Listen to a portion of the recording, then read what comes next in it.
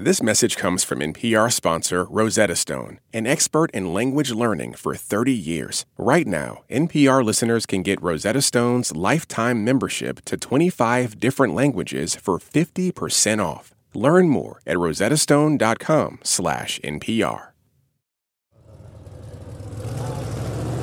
If there's a choke point in Everglades restoration, it's here, in the sprawling marshes built to clean all the pollution from water that's supposed to head into the Everglades.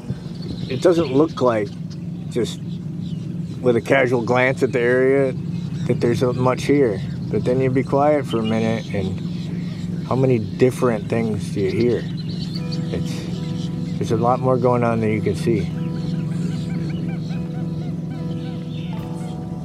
Eric Crawford is a senior scientist at the South Florida Water Management District. He's in charge of managing these thousands of acres where water flows mostly off sugar fields and into the stormwater treatment areas. We're sitting on an airboat in the early morning light in what seems like an immense water garden. There's water lilies, swamp hibiscus, and thick stands of cattails that explode like fuzzy fireworks when the airboat flies over them. Workers and waders plant neat rows of bulrush nearby in water the color of black coffee. A few yards from them, airboats keep watch for gators and snakes. Yeah, you didn't think you'd enjoy sitting in the middle of an industrial wastewater treatment facility, but that's where we are. You're listening to Bright Lit Place, a WLRN podcast about the Everglades and the struggle to undo damage from the 20th century to help us survive the 21st. I'm Jenny Staletovich. This podcast is distributed by the NPR network and supported by the Pulitzer Center on Crisis Reporting. You can also check out our website at brightlitplace.org to see photography by Patrick Farrell. Today, there are about 57,000 acres of these man-made marshes south of the sugarcane fields below Lake Okeechobee. They were constructed by Florida as part of a landmark court settlement to end years of litigation over pollution. That's the same lawsuit you heard about in Episode 2. The marshes clean phosphorus and water draining from the sugarcane fields, but that water is so polluted it gobbles up nearly all the cleaning capacity in the marshes. That leaves little room to clean lake water. And so far, they've cost Florida taxpayers more than $2.5 billion. Where we're sitting in the airboat was the very first stormwater treatment area, or STA. It was built in 1994 on the eastern edge of the Loxahatchee Wildlife Refuge. The hope was that the land itself, if managed correctly, could clean up all the pollution flowing from the fields and polluting the refuge. Since then, it's more than doubled in size. We are a farm, but we don't have a crop. What we have is we're the reverse of normal farming. Instead of adding fertilizer and nutrients to grow plants, our crop is clean water, and so we grow our plants to take the nutrients out. But now time is running out. In just 2 years, the state will have to meet a court-ordered deadline for cleaning water. Whether it works remains to be seen. While the STAs have removed millions of tons of phosphorus, the Everglades, that last fifth of untouched wilderness, requires almost no phosphorus. And this year, the National Academies of Sciences warn that Florida is dangerously close to not meeting the deadline. Those are the scientists ordered by Congress to grade restoration progress. In this episode, we look at this other side of restoration, getting the water clean. While the Comprehensive Restoration Plan addressed the plumbing and split the cost 50-50 between Florida and the feds, the state was left to clean the water on its own. Without clean water, restoration will fail. I remember even then not knowing enough about it, thinking, so we're going to initiate the world's largest effort to restore wetlands while at the same time we're filling in and destroying the wetlands that remain. And how does that all balance out in the bigger picture? Something may pass, but in the back rooms, they will always get what they want in the end.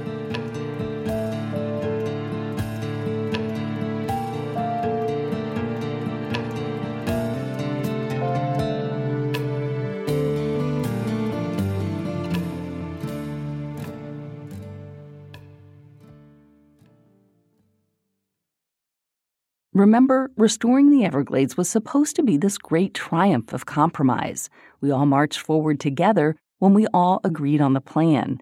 But when progress stalled, that pact started to fall apart. When we ended our last episode, the comprehensive plan that would replumb the Everglades had just passed. But then, nothing. Crickets. That was probably predictable. On the actual day the plan was signed into law, the only thing that anybody seemed to be paying attention to in Florida were its hanging chads. Here's Florida Governor Jeb Bush trying to celebrate at a press conference outside the White House after Bill Clinton signed the plan. To implement the Army Corps' plans, which is a very solid one. Governor Bush, if the U.S. Supreme Court were to remand back to the Florida Supreme Court, You're going the wrong way on that one. A standard for which to count these votes, would Republicans in Florida support that? We're here to talk about something that is going to be long-lasting, way past counting votes. This is the restoration of a treasure for our country. At least I'm here for that. No. Sir, have you ordered local election officials for training Tampa? Let me step back here. Any other Everglades questions? The next day, the U.S. Supreme Court called off Florida's recount and handed the presidency to Bush's brother. Meanwhile, in Washington, lawmakers were having doubts. The Army Corps already had a massive backlog of projects. George Voinovich was a Republican senator from Ohio who had a reputation for being a tightwad. Currently, the Corps has a backlog of over 500 active authorized projects with a federal cost of about $38 billion. I want to emphasize the words active projects. These are projects that have been recently funded, economically justified, and supported by a non-federal sponsor. Like President George Bush, he worried about Congress adding even more to the Corps' to-do list and making promises it couldn't keep. It would take 25 years to complete the active projects in the backlog without even considering additional project authorizations. Under the Everglades plan, if the price of a project rose too much after it was authorized, it had to come back to Congress to be reauthorized again. So that ended up being a real stumbling block. Land prices in Florida were skyrocketing amid a major real estate boom. Between 2000 and 2005, housing prices rose more than 82%. By 2005, the price tag for SERP had risen by $3 billion. So what happened in that window of time from 2000 to beyond, when all costs rose exponentially, pretty much none of the projects were able to be done under the current costs that were approved and authorized in that bill. And so they had to go back to Congress. Julie Hill Gabriel arrived in Florida in 2003 as a 1L at the University of Miami Law School. At the time, it was looking like restoration might wind up in line behind all the other Corps projects collecting dust. You have what is pegged as the world's largest ecosystem restoration effort that had really just begun. We're only a couple years in at this time. And at the same time, the land that is currently still available in the Everglades is being targeted to be drained. And I remember even then not knowing enough about it, thinking, it's so interesting. So we're going to initiate the world's largest effort to restore wetlands while at the same time we're filling in and destroying the wetlands that remain. When the plan came out, it included more than 60 massive projects to correct the natural plumbing destroyed by flood control.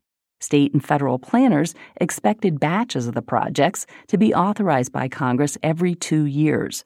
The Corps thought all those authorizations would be done by 2014. Instead, after the plan passed, the Bush administration wouldn't unlock the money for Everglades restoration projects for another 7 years. We had some projects that were initially designed to use certain footprints of land, and then local governments were approving that land to be developed for new communities or businesses. And so we kept having to change some of the project designs based on what was actually available. It's important to point out what was lost in that time between 2000 and 2007. The original approval for the Comprehensive Restoration Plan also authorized 10 projects to get things started.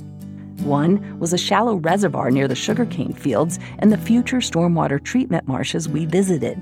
It was critically needed to hold water over the rainy season to be able to provide water in the dry winter season. Another was a reservoir north of the St. Lucie River, which was getting hammered by dirty water released when the lake water got too high.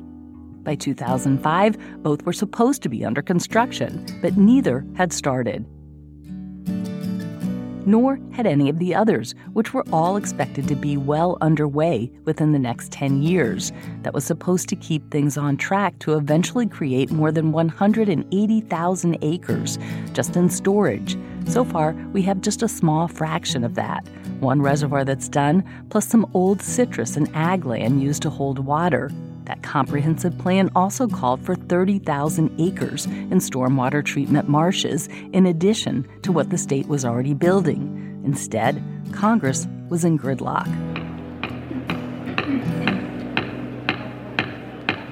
Members, please take their conversations off the floor.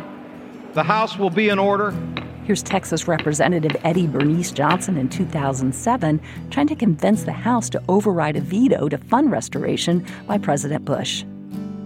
Since 2000, all components of the Comprehensive Everglades Restoration Plan have been delayed. Costs have increased, and even in my paper this weekend, there was an article on how the Everglades were disappearing. So sticking to the schedule was becoming a real issue. Also, remember that this was the plan that some scientists were not crazy about. If you look at those really nice satellite images that we have. Stuart Pym is a Duke University evolutionary biologist and regarded as one of the leading experts on animals going extinct. You can see how the water's supposed to flow. And you can see how the water's supposed to flow because of the tree islands. The tree islands line up with the water flow. Pym started working in the Everglades in the late 1980s and was one of the scientists looking at how restoration needed to work to save the marshes and the wildlife. And the problem is that the Everglades is the bottom end of the watershed. I don't know any other national park in our country that's at the bottom end of the watershed. Normally we protect the tops of watersheds. But in Florida, the Everglades National Park and Florida Bay and the Keys are at the bottom end of a water supply. Being at the bottom of the watershed means pollution flows into the park from all the cities and farms upstream. That makes it harder to clean up, but not impossible. Next up, Pym and other scientists see a flaw in the plan. You can't fix the Everglades if you're gotta provide flood control to the middle of it. The sun rises in the east. And if you've got a group of people who think it should rise in the west, the answer is the sun rises in the east. More on that after this break.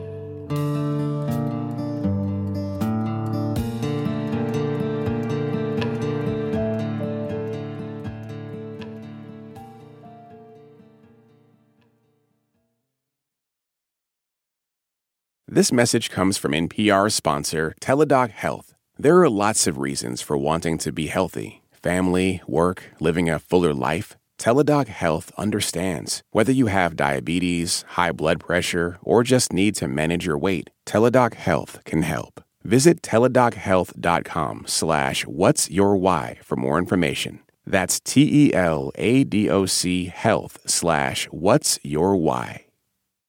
Support for NPR and the following message come from IXL Online. Is your child asking questions on their homework you don't feel equipped to answer? IXL Learning uses advanced algorithms to give the right help to each kid, no matter the age or personality. One subscription gets you everything. One site for all the kids in your home, pre-K to 12th grade. Make an impact on your child's learning. Get IXL now. And NPR listeners can get an exclusive 20% off IXL membership when they sign up today at IXL.com/NPR. This message comes from NPR sponsor Progressive Insurance, where drivers who switch could save hundreds on car insurance. Get your quote at Progressive.com today. Progressive Casualty Insurance Company and Affiliates. Welcome back to Bright Lit Place from WLRN News and the NPR Network. I'm Jenny Staletovich. Another crucial source of delay for the health of the Everglades was the sequence of projects and the comprehensive plan as it was taking shape. This was one of the main things scientists like Pym were worried about. And you go, wait a minute, the one thing that directly affects the Everglades isn't going to kick in for 36 years. Under the original proposal, Everglades restoration wouldn't actually restore that last fifth of the Everglades, the only remaining wilderness not converted to farms, neighborhoods, or flood control, until everything else was already done. And everybody wants to save the Everglades, but they also want to have unlimited growth in Florida, and they want to have this and that and something else. And that's not going to give you a natural ecosystem. At the time, 2 scientists at Everglades National Park wrote a scathing report. Tom Van Lint was the architect of that report and said in no uncertain terms that getting water to the park had to come sooner. So when this arrived on my desk, as it were, on my laptop, they said, "What are you going to do about it?" And the "what I'm going to do about it" appeared on, I think, the front page of the New York Times, where in some fairly choice Anglo-Saxon language, I pointed out that it wasn't going to do anything for the Everglades. And I found myself in very short order on the 6th floor of the Department of Interior, being held to account by a group of Army Corps officers who tried to assure me that I really didn't know anything about Everglades restoration. That led to better assurances that the park would get its water, plus the creation of regular independent progress reports by scientists. There need to be people who make sure that we're spending our taxpayers' money in a sensible way.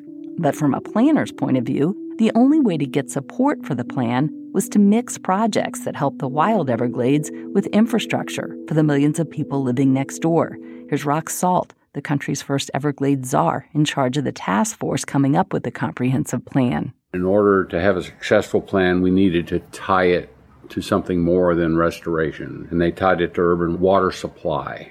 So that truth allowed everyone to meet both the Everglades needs, but also the municipal needs, the water supply, flood protection, all those sorts of things in Southeast Florida. He says that remains to this day. To deal with their water, not so much water quality, that's different, but the water problems, flooding or water supply, their best hope for that relies in completing the SERP. SERP is the Comprehensive Everglades Restoration Plan, but many scientists, and certainly a lot of conservationists, see it differently. And over the years, we've seen these trade-offs repeatedly either slow down or dramatically scale back work. Pym says restoration's always been too politically driven and crippled by compromise. I'm all for, stakeholder engagement. I do understand that we have to satisfy different interests. But the sun rises in the east. And if you've got a group of people who think it should rise in the west, the answer is the sun rises in the east. One of the most steadfast defenders of the science would be Tom Van Lint. As planning for SERP was nearing the end, remember, he was working at Everglades National Park headquarters, writing computer models to show where and when water was needed. And he was repeatedly warning that the park was getting shorted when it came to water. The Park Service, since they were paying for the project, took those concerns as legitimate, and I was always very grateful to be listened to. Van Lint, who's retired now, had just finished his Ph.D. in civil engineering at Stanford when he went to work at the park. He's from South Dakota originally and had already worked at the Water Management District for 4 years before finishing his degrees. My father and grandfather were very good carpenters, and they said it's not the tools that make a good carpenter. And it's the same with models. You have to kind of know how to use them. They're a wonderful tool for informing decisions, but they're not decision-making devices, or they're not the be-all and end-all. Van Lint was emphatic that a lot more water needed to be moved into the park than the Corps was planning for. But the Corps was wary of flooding the Tamiami Trail, the old highway that connected Florida's east and west coasts and Miami. It also cut off the bottom of the Everglades from its water supply. You can't fix the Everglades if you're gotta provide flood control to the middle of it. But at the time, modeling hydrology focused on water levels and flooding. If you move this here, that happens there. The metrics they were using were great for flood control, for water supply, but they hadn't done ecological restoration projects. And so they kept accusing us of changing our minds or changing the story all the time. Which graph is it? It's like, well, it's not so much a graph, it's a story. And the story Van Lint wanted to tell was what happens to wildlife when you move water around. That, after all, was the goal of restoring the Everglades. I found that if they don't raise water levels in Tamiami Trail, you don't do anything. You don't change alligator nesting, you don't change hydro periods, so no fish, no real ecological benefit. But that wasn't what a lot of planners were interested in hearing because they had compromises to uphold. So that was one original sin, just the idea that the environment did not come first. Here's Michael Grunwald again. He's the author of The Swamp. Nobody could lose their flood control. Nobody could lose any level of flood control. Nobody could lose any level of water supply. And in fact, there was going to be a lot of additional water supply to support South Florida's growing population. And then essentially, if there's some left over for the bugs and muddies, great. Wetlands like the Everglades have been getting more attention lately. That's largely driven by the urgency brought on by climate change and headlines around the world about dwindling freshwater supplies and flooding. But the restoration work here in Florida, which could have given the state a huge head start, remains stuck in these compromises. That's been a big problem all along because the economic interests, the sugar industry, the development industry, the water managers, they are all on top of it, making sure that their interests are being served. But the environment doesn't have the same kind of lobbyists and doesn't have the same kind of legal power in this plan. And remember, nothing in the comprehensive plan dealt with cleaning up the water. Left to the state, that was getting hammered out in court. That brings us to another original sin involving Big Sugar. Al Gore, when he came down to Florida to announce this great Everglades restoration plan, he promised that there was going to be 100,000 acres of sugar fields would be converted into restoration reservoirs. Because remember, this is a storage project. You need storage. So he announced the plan that morning. That afternoon, President Clinton was in the Oval Office. He was actually breaking up with his girlfriend, Monica Lewinsky. And he got a call. You can read the Star Report after President Clinton's impeachment. But it said that he interrupted this interlude to take a 22-minute phone call. And the White House switchboard record showed that it was, in fact, Alfonso Fanjul, who is essentially the largest sugar baron in Florida. There was no way Big Sugar would surrender its land that easily. And over the years, as restoration played out, we've seen that land for storage and land to clean water are the two things that keep getting shorted the most. Big Sugar always operates under the assumption that something may pass, but in the back rooms, they will always get what they want in the end. Kirk Fordham was chief of staff for Republican Congressman Mark Foley from West Palm Beach at the time. His district included sugar growers. Fordham later became executive director of the Everglades Foundation and now chairs the Everglades Trust, the foundation's lobbying arm. Big Sugar is very good at hiring lobbyists at every level of government. They hire partisan lobbyists to cover every possible base: the Progressive Caucus, the Freedom Caucus, the Black Caucus, the Blue Dogs. They always have a lobbyist that's been retained to make sure that people vote with sugar. And there's a different argument for each of those folks. For decades, the federal government has protected sugar farmers by setting quotas on imports and domestic production. Those limits allow U.S. sugar growers to charge twice as much as international growers, according to the American Enterprise Institute. American consumers overpay by up to $4 billion a year. Here's former New Hampshire Senator Judd Gregg criticizing the program back in 2001. There are some extraordinarily wealthy families and businesses in this country who are essentially putting their hands not in the cookie jar, but in the pockets of the American citizenry and taking money out of that pocket. WLRN requested interviews from the Fan Hools and U.S. Sugar, the other major grower. They asked for written questions, which we provided. Neither agreed to interviews or replied to our emailed questions. I'm sympathetic with the fact that a private landowner wants to continue farming their land. However, at the same time, we're having to spend, untold millions of dollars cleaning up the pollution that resulted from that subsidized farming operation.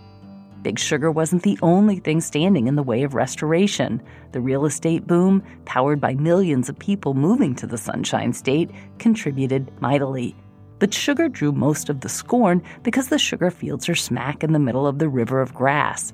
Instead of that land going to help restoration with treatment marshes and reservoirs, the public subsidizes sugar growing and then foots much of the bill for cleaning it up.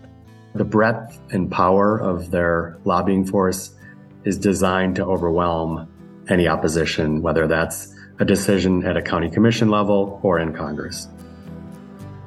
One of Sugar's savviest maneuvers played out in court back when Jeb Bush was governor, when it became clear that the state wouldn't meet a 2006 deadline to better clean water entering the Everglades. Bush and state lawmakers passed a new law, moving the deadline back to 2016. The Miccosukee tribe and the nonprofit Friends of the Everglades sued. The federal judge who'd been overseeing the case for 16 years was furious. Judge William Hoovler berated the state in a court order and noted the number of sugar lobbyists working to get it passed. Hoovler was well regarded. And I can honestly say that I don't think I ever went in the courtroom, whether it was a peanut case or a big case, that I didn't feel the thrill of walking in the courtroom, of being a part of a system of justice that is, in my mind, the best system in the world. He'd overseen the prosecution of Manuel Noriega and was called the Abraham Lincoln of federal judges in his Miami Herald obituary. But his statements helped U.S. Sugar get him removed from the case. The next governor to try and take on Big Sugar to advance restoration was Charlie Crist. In 2008, he announced a huge deal that would have redefined restoration. U.S. Sugar had agreed to sell its land to the state. That would have given Florida about 180,000 acres of farmland to use for treatment and water storage. Today we're here to announce a strategy to save America's Everglades. This represents, if we're successful, and I believe we will be, the largest conservation purchase in the history of the state of Florida. Some say this is the long-awaited holy grail for Everglades restoration, while others say it's a bailout of a company with strong political ties. Amid that criticism that the state was paying too much, the deal fell apart. Fordham says the Fan Hools, the other big sugar growers in the Everglades, also waged a campaign to derail it. They made the case that this was going to just be a big ripoff for taxpayers. And so it was a combination of both the economic downturn and a very effective campaign, especially in Tallahassee, to undermine the plan with Republican lawmakers. So the deal never happened. It could have given the state the land it needed to clean and store water, to reset the Everglades clock and make it function like it did a century ago. Instead, here we are, 15 years later, left with slivers of land to try to make restoration work. You don't get two different teams. You get one. You get one piece of land to do both. Next up, the taxpayer ripoff. I'm Jenny Staletovich.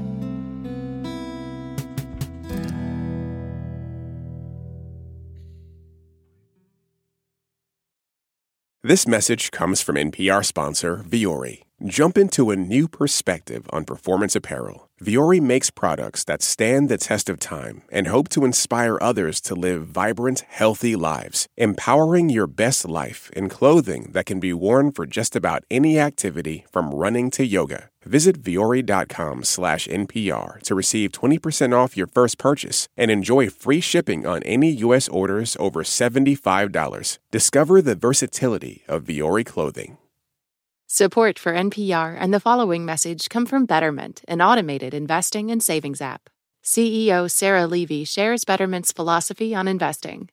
No matter the amount of money you have, it's always good to be invested. It's always good to start early. It's always good to save. And the power of being consistent in your habits is really the path to long-term wealth. Get started at Betterment.com. Investing involves risk. Performance is not guaranteed.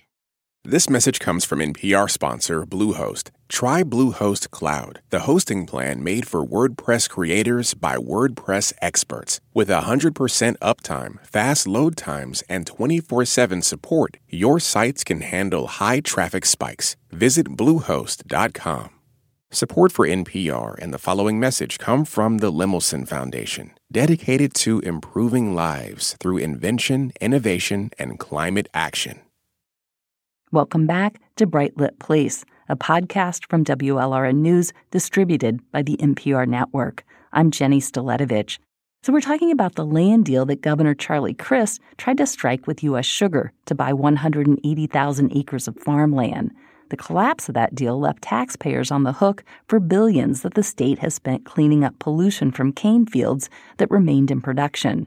Sugar growers are taxed $25 an acre to help pay for the cleanup and restoration, but that doesn't begin to cover the cost. And starting in a couple of years, that amount begins to drop. By 2036, it amounts to just $10 an acre. So when we talk about restoration, we need to remember the ingredients that make it work. It's not just about the plumbing and making sure water supply and flood control are taken care of. A huge part is cleaning nutrient pollution from phosphorus and nitrogen in the water that we use to grow our food and that runs out of our neighborhoods. Without that, we won't have the water we need to save the Everglades. We're getting closer to the front end of the system here, and you can see there's a lot of nutrients. We have all this algae growing in the muck. We're back out on the stormwater treatment marshes with Eric Crawford with the South Florida Water Management District. He says at the front end of the marshes, where water is pumped off the farm fields, the pollution is the worst. And this is why we're trying to increase the bulrush coverage on this side to hold these sediments down and so that we're not transporting this settled nutrients back into the water column. Even though it's only thigh deep, you can't see the bottom in the mucky, polluted water. It's also where a lot of invasive species enter the marshes through the runoff. Check out Patrick Farrell's photography at brightlitplace.org to see what I'm talking about. About a dozen Guatemalan and Haitian workers and waiters, both women and men, are planting bulrush in neat rows. Tadisa Deabo is a senior scientist working with Crawford. Today, he's trying to figure out how to deal with the invasive plants clogging up the STAs and ask the crew chief about raising water so he can spray herbicides. Ishmael, if we bring the stage up in here, like say for instance a half a foot, is that going to slow you guys down? I'll come to you. Ishmael Garena is the crew chief. He sits at the controls of an airboat, his bushy gray hair tucked under a sun hat. He started working in the STAs a decade ago after spotting an ad in the paper. He ferries the workers back and forth, and he and another airboat driver also keep watch for gators when the workers are in the water. We're watching the crew because of the alligators. The smaller the gator, they tend to come up to you, and the bigger ones, you don't know where they're at because they stay underwater. So you constantly got to watch out for them because of the safety of the guys. You have 15 people in the water. There's always a boat near them while another one goes back to get plants to bring them in. And then there's the snakes. The workers use what look like garden trowels with 3-foot-long handles to dig holes. But when they plant the bulrush, they have to reach blindly down into the dark water. It's more dangerous because you go between the plants, like gators in the top of the water, but snake in the bottom sometimes. Juan Hernandez is 60 and says he's been working in the STA since 2012. He says the job is not for everyone. Yeah, some people quit. Just come in one day, try, and he don't like it because I have snake, alligator, and it's hard to walk in here. In the few minutes we've been talking, the crew has planted 8 rows of bulrush.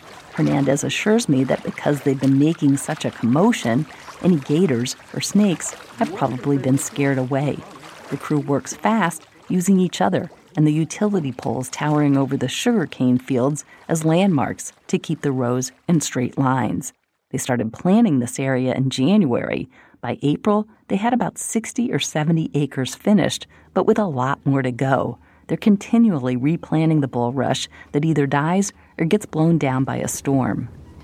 Plantings can go slower during the summer. We've got a lot of rain, thunderstorms, and things like that. During the winter, you have more stable conditions, but you may not be able to access the area that you want to plant because the water levels may be too low. What's striking is once you get away from this super polluted area with its farm-like rows of bulrush, the rest of the stormwater treatment areas can look like a wild garden. One area is filled with beautiful American lotuses the size of platters.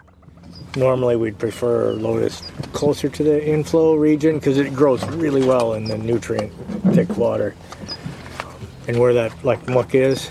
But, we'll take it where it's at.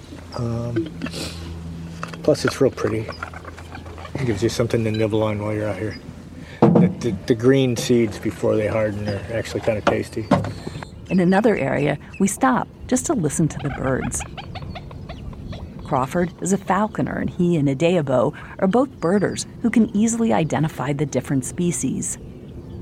Which makes you forget that this is an industrial waste facility that taxpayers have spent more than $2 billion to construct and another $22 million a year to keep running, just to clean water from the cane fields.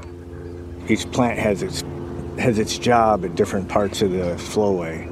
So at the inflow region, those plants are there to slow the water down, to try and create sheet flow. So we're taking channelized flow out of a structure that comes in and then breaking it up into kind of that, that sheet flow, that river of grass that people talk about, and try to make that happen. In some places, the cattails and bulrush act like barriers. In others, plants are submerged. Crawford sometimes calls these SAVs, an acronym for submerged aquatic vegetation. The plants in the soil trap the phosphorus from the fertilizer flowing off the farm fields. But getting everything to work has taken decades of trial and error. You can figure out and calculate and do the models and say, okay, well, at this depth, with those plants at this flow rate, you can get your optimum treatment. But then make it happen in the real world is it's a different story. Hurricanes can hit or a summer rain bomb. Then suddenly, the treatment marsh needs to become a place to hold stormwater. And that's a completely different operation. Then the structures open up and the water moves. But then we have to be ready to switch back to the trickle, let's go for water quality performance. And now it's switch modes. So you don't get two different teams. You get one piece of land to do both. Or there's those invasive species that can come in at the top end of the STA where the crew is planting the bulrush. The most efficient way to kill them is with pesticides, but then you risk killing good plants and worse, driving up phosphorus numbers because you now have a bunch of dead plants around. So we're right at the inflows right now. Where the power lines are, that's the inflow. So you see lots of invasive and nuisance vegetation right here. There's taro and hyacinth. And primrose willow. Yeah, not great. Yeah, we're in the STA's bumper. Yeah. This area takes the beating. The district also didn't get to pick the land that would make the best treatment marshes. It had to use what sugar growers would sell or what the state already owned. Most of that came from buying old cane fields owned by the St. Joe Company in 1997. And to succeed, the marshes have to get water really clean, with almost no phosphorus left, like less than a dozen drops in a 10,000-gallon swimming pool. And even small things can throw off that count. That's why you don't see any trees here. If you get too many of them, you get a rookery. Having these birds in the STAs is great. Having birds roost in the STAs at night is not really ideal. You don't want them roosting because of the poop? Yeah, if they're feeding in the STAs during the day and roosting somewhere else, that's nutrient export. They're doing some work for us. But if they're pooping in the STAs, they're adding nutrients. Treatment marshes can also get old and worn out, and they're not at all uniform. An STA west of here is chronically dried out. We have older cells like this that either need rehabilitation or things have changed over the years to where we've created this buildup. This is nutrients that we captured. A lot of this is job well done 10 years ago. But we need to keep it here. We don't want it moving to the outflows. To get a feel for it, Crawford likes to spend a lot of time in the water. He used to just park his truck and wade in. Going for the walk is where you feel it. You can feel the cold water underneath the warm water when you're in like an area where there's a short circuit forming. There's a lot of stuff that you can't see that you can feel. We don't plant every single plant out here. We plant very little of it, actually. So we try to help it where it's weak and try to guide it along. And, if we can manipulate the water levels a little bit to keep the diversity up, places where we need muck stabilization, we'll bring in plants. And so it's like a garden, and, it's the swamp. And the STAs still aren't getting water clean enough to meet the legal phosphorus limits. The court deadline to begin meeting that limit is in 2 years. Work is underway to improve them, but to really work, Crawford says he needs a chain of connected treatment marshes that would give him more flexibility to move water. If Florida misses the lawsuit deadline, the matter will wind up back in court. Another reservoir is in the works. It'll help both on the plumbing side and include new treatment marshes to clean water. But it's mired in the same kinds of compromises and trade-offs that have derailed restoration all along. I mean, that's like the dirty side of politics, I guess, right? I mean, that sometimes you take what you can get, and then in return, the politician's going to expect you to say great things about it. Well, no politician is pure on this topic. In the next episode of Bright Lit Place, we hear about the political maneuvering around that reservoir and the scientist who sacrificed his career trying to get it done right. I still have difficulty wrapping my head around just how bizarre this is. That's next time. Bright Lit Place is a WLRN News podcast distributed by the NPR network. It was reported by me, Jenny Staletovich, and edited by Rowan Moore Garrity. Merritt Jacob is our sound engineer and composed our original music. Check out our website, brightlitplace.org, to see photography from Patrick Farrell and web design from Laura Kurtzberg and Kai Wilson. WLRN's Director of Enterprise Journalism, Jessica Bakeman, helped with editing and production. KQED's Dana Cronin helped find archival tape. Special thanks to Vice President for News Sergio Bustos and the whole team at WLRN News. This podcast is part of the Pulitzer Center's nationwide Connected Coastlines reporting initiative. For more information, go to pulitzercenter.org/connectedcoastlines. If you enjoyed Bright Lit Place and want to support more local journalism like it, please consider donating to WLRN. Hit the donate button at WLRN.org. This message comes from NPR sponsor, the Capital One Venture Card. Earn unlimited 2x miles on every purchase. Plus, earn unlimited 5x miles on hotels and rental cars booked through Capital One Travel. What's in your wallet? Terms apply. See CapitalOne.com for details. Support for NPR and the following message come from IXL Online. Is your child asking questions on their homework you don't feel equipped to answer? IXL Learning uses advanced algorithms to give the right help to each kid, no matter the age or personality. One subscription gets you everything. One site for all the kids in your home, pre-K to 12th grade. Make an impact on your child's learning. Get IXL now. And NPR listeners can get an exclusive 20% off IXL membership when they sign up today at IXL.com/NPR. In this country, some truths aren't self-evident. In NPR's Black Stories, Black Truths, a collection of stories as wide-ranging and real as the people who tell them, we celebrate the Black experience for all its soul and richness. Search NPR Black Stories, Black Truths wherever you get podcasts.